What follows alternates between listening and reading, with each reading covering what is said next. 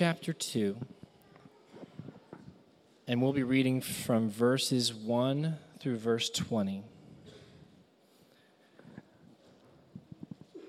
This is the account of this sacred event when our Lord Jesus Christ was born, and those who observed it or heard about it worshiped him.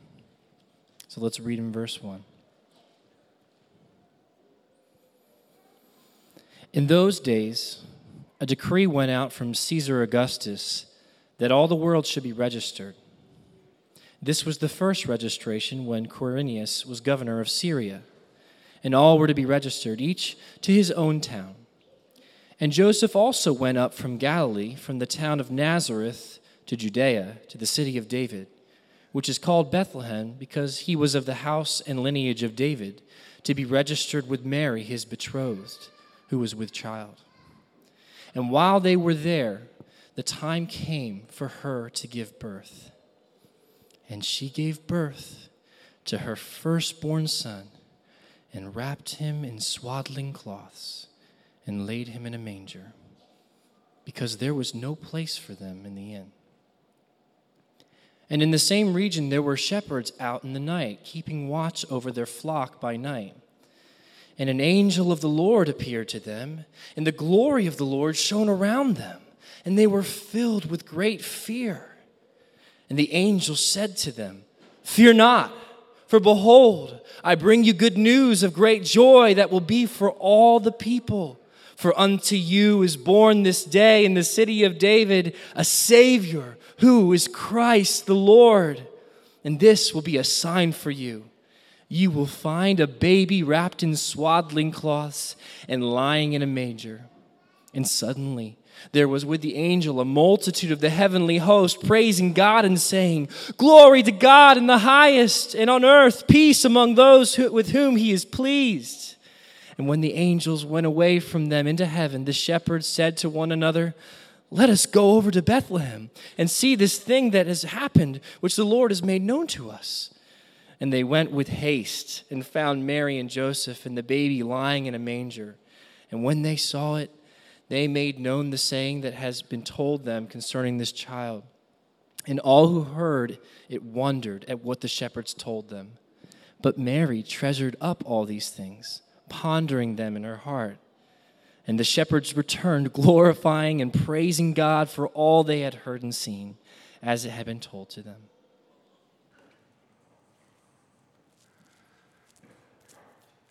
It is wonderful to have all the children here this afternoon. This is kind of a complete feel of who we are as a church. If you hear kids' noises, enjoy them. Don't begrudge them. Delight in them. This is the sound of little ones, precious in the sight of God and precious to us. And if your parents and your kids are making a little bit of noise, don't worry about it. We're enjoying them. They're not distracting us. They're part of the joy of this moment. Well, this afternoon, we're going to take just a few minutes to open up God's Word here. This is part 2 of a two-part message on Luke chapter 2, on the meaning and significance of Christmas. We saw from this text last week that in a moment in time when the world was embroiled in all kinds of politics and oppression and corruption, God, in the person of Jesus, was born in Bethlehem. "For unto you is born this day a Savior, who is Christ the Lord. His name shall be called Jesus, for he will save his people from their sins." This past week I was thinking about that phrase, "he will save his people from their sins," and it reminded me of a summary of God's saving grace, the saving grace of Christ that has been used by preachers for generations. So much so that I'm guessing that as I begin this summary, you quite possibly will be able to complete it. Jesus came to save his people from the penalty, the power, and the presence of their sins. Jesus came to save his people from the penalty of their sins, the judgment, the wrath, the hell that our sins deserve. Jesus came and through his death delivered us, rescued us from the penalty of our sins. He came to save us from the power of our sins, so that we who once were dead in sin, we who once were enslaved to sin, we who once were held captive to addictions and bondage of all shapes and sizes, God in Jesus Christ delivers us. He breaks the power of sin so that our lives can be transformed. And he came to save his people from the presence of our sin, for he is coming again, and when he comes again, he will make sin be no more. There will be no more sin. Not in this planet, not on the new heavens, not in the new earth. Sin will be done away with, and all the injustice and all the bigotry and all the nastiness that is in our own hearts and comes to us from others, all of it will be gone, because Jesus will save his people from the penalty and the power and the presence of sin. I was thinking also this week of the fact that in this room this afternoon there would be people from so many different backgrounds, so many different cultures, so many different places. But there's one place where all of us have been. And that is the place of being under the penalty of sin and in the power of sin and longing to be rescued from the presence of sin. We've all been in that place where our sin and the sins of others have grieved us and have left us in guilt and left us in shame. We've all been in that place where we've needed the saving mercy of God. We've all been there. Everyone in this room has been there, but Jesus came to save us.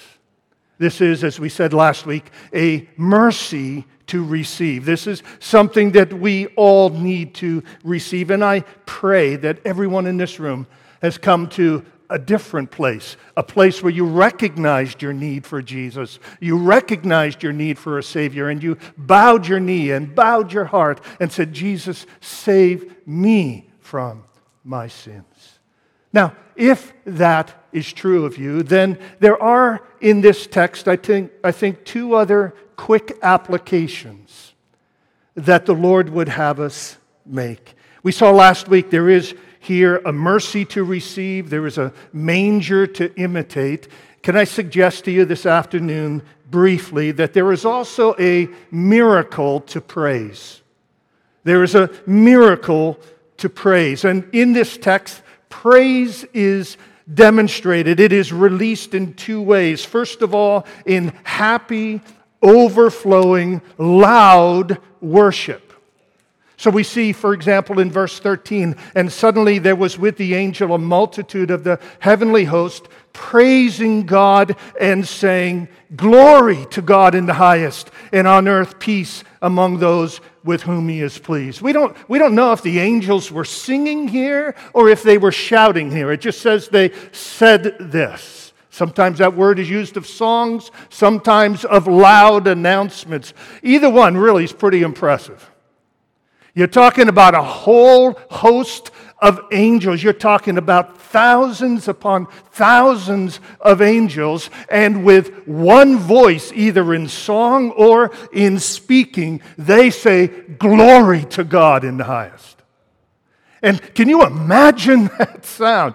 If it was thousands and thousands of angels just declaring it, just announcing it, if we were all even here just to say, glory to God in the highest, 200 people here, glory to God in the highest, the roof would raise. The angels said this out over the fields, glory to God in the highest. All those angel voices with pure adoration, with pure praise. They knew that what was happening was so significant, so awesome, so wondrous, that the only proper response was worship.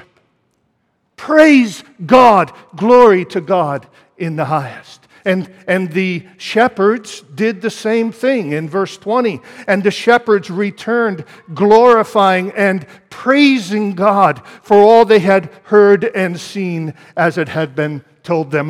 The word that is used there for praising is used in other parts of the Bible. In one case, for the praising of a lame man who was healed. And when he was healed, and he leaped to his feet, and he was dancing around the city of Jerusalem. And it says he was praising God. This wasn't quiet, reflective praise. This was the praise of a man who had praise in his feet. He had praise in his hands. He had praise in his heart. He had praise everywhere. And the shepherds here, they were praising God. They were exuberant. They were thrilled.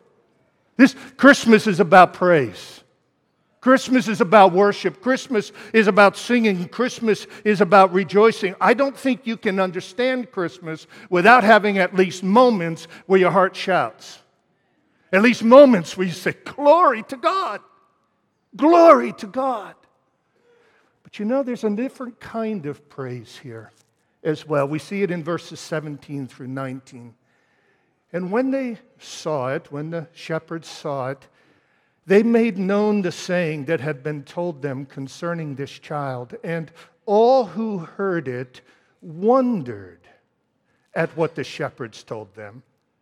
But Mary treasured up all these things, pondering them in her heart. This is a different kind of worship.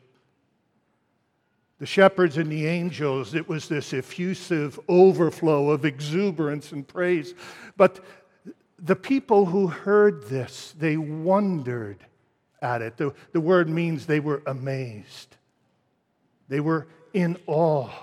They marveled at it. The mystery of it and the wonder of it gripped their hearts. How is it that Christ the Lord, He who sat on the throne of heaven for all of eternity, how is it now that He is lying in a manger stall? How can this be? And He is going to save His people. They wondered. And then Mary, it says that she treasured these things in her heart. She guarded them. She realized that there was something very precious here to cherish. And she pondered them. Can I suggest to you folks that worship is incomplete unless it includes both exuberance and reverence? It needs to include both reflection, quiet meditation, and joyful celebration. I would suggest that if your worship doesn't include both, then something's missing. A song of exuberance that doesn't come out of a spirit of reflection is not really worship, it's just emotion. But reflection that doesn't sing is not really praise, it's just intellect. And we are called to both. And so, let us be those who see in this miracle of Christmas something to praise, a God to praise. Let us be those who see in it something to ponder, something to reflect on, something to wonder at.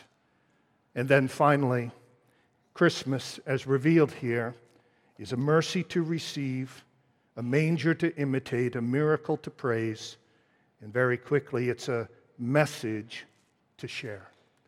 It is a message to share. Look at verses 17 and 18 again. When they saw it, they made known the saying that had been told them concerning this child. As soon as the shepherds were done seeing Jesus and worshiping Jesus, they told others about Jesus. There's a connection here between the receiving of good news and the sharing of good news. I took a glance at my Facebook feed today, and here were the posts that I saw just today. There was celebration of a family gathering, somebody celebrating delicious whoopie pies, somebody celebrating a wonderful wife, a best friend, the Star Wars movie, A dog playing a piano. Yes, that was there too. A beautiful song. A baby's first steps. The son's first bike. A hockey save of the game. A loving pet. A pregnancy. A 5-year-old who could play the piano like crazy. Somebody who won a Super Bowl ticket. And a vegan diet that permits you eating shrimp. All of that was on my Facebook feed today. What does it have to do with the shepherds? It has this to do with it. When you have good news, something that brings you joy, you share it. You declare it. Good news is given in order to be shared. And as you read through the Gospel of Luke, you see time and again this is what happened. Mary in chapter 1 gets the good news, she sings. Zechariah, chapter 1, gets the good news, he prophesies. In chapter 1 or 2, a little bit later on, when Anna, who is in the temple, sees the Christ child, she praises God, and it says, all of Jerusalem, she told all of Jerusalem about it. And you keep going throughout Luke, and time again, there is this theme. Good news is meant to be shared. The good news of Jesus Christ is meant to be shared. It is meant to be given to others. We are not meant to be good news dead ends. We are meant to be good news thoroughfares. We are meant to have the good news come into our minds, into our hearts, and then out of our lips. We're not to be dead-end streets. We're not to just have the truth hit us and stop here. It's not supposed to hit you here this afternoon and just stop right where you are. No, now it goes through you to others. And if you're a believer here this afternoon, it's because somebody else was not a dead end, but a thoroughfare. Because somebody else shared the good news with you. Somebody else loved you enough, loved Jesus enough to share with you the fact that Christ, the Savior, was born. And He lived. And He died. And He rose. And He reigns, and He's coming back, and He will forgive you from the penalty and the power and the presence of your sin, if you will but repent of that sin and trust in Him to be your Savior and your Lord. Somebody was the thoroughfare to you. Somebody. You'll track that person down in heaven. And you'll go up to that person and say, thank you for not being a dead end. Thank you for letting the news come through you to me. Who in this world knows about Jesus because of you? Who in this world, in chapter 8 it says that the man, you remember the man who was demon-possessed, and he was just so gripped by sin and evil. But Jesus comes along and sets the man free. And the man goes, it says, back to his hometown and told the whole city what Jesus had done for him. Who are you telling what Jesus has done for you? Go tell it on the mountain that Jesus Christ is born. What's going to be your mountain this year? That place from which you proclaim, you herald, you declare. Will it be your dining room table where you have neighbors and friends and the poor and the needy sitting around your table, where it becomes your mountaintop from which you herald the gospel? Maybe it'll be the 69th Street terminal as you join others in taking the gospel there. Maybe it'll be the bridge course. Maybe it'll be a Starbucks or a local pub where you meet with unsaved people and you enter deeply into their lives and you tell them about Jesus. Who knows? But there are all kinds of mountains out there. There are all kinds of places that you can use to stand on and herald the good news of Jesus Christ. And so, as we close, may it be that we will see in the Christmas event, a mercy to receive. Christ the Savior is born. May we see in this a manger to imitate, a life of humility and self-sacrifice that he entered into, that we are now to follow. May we see in this a miracle to praise. And may we see in this a message to share.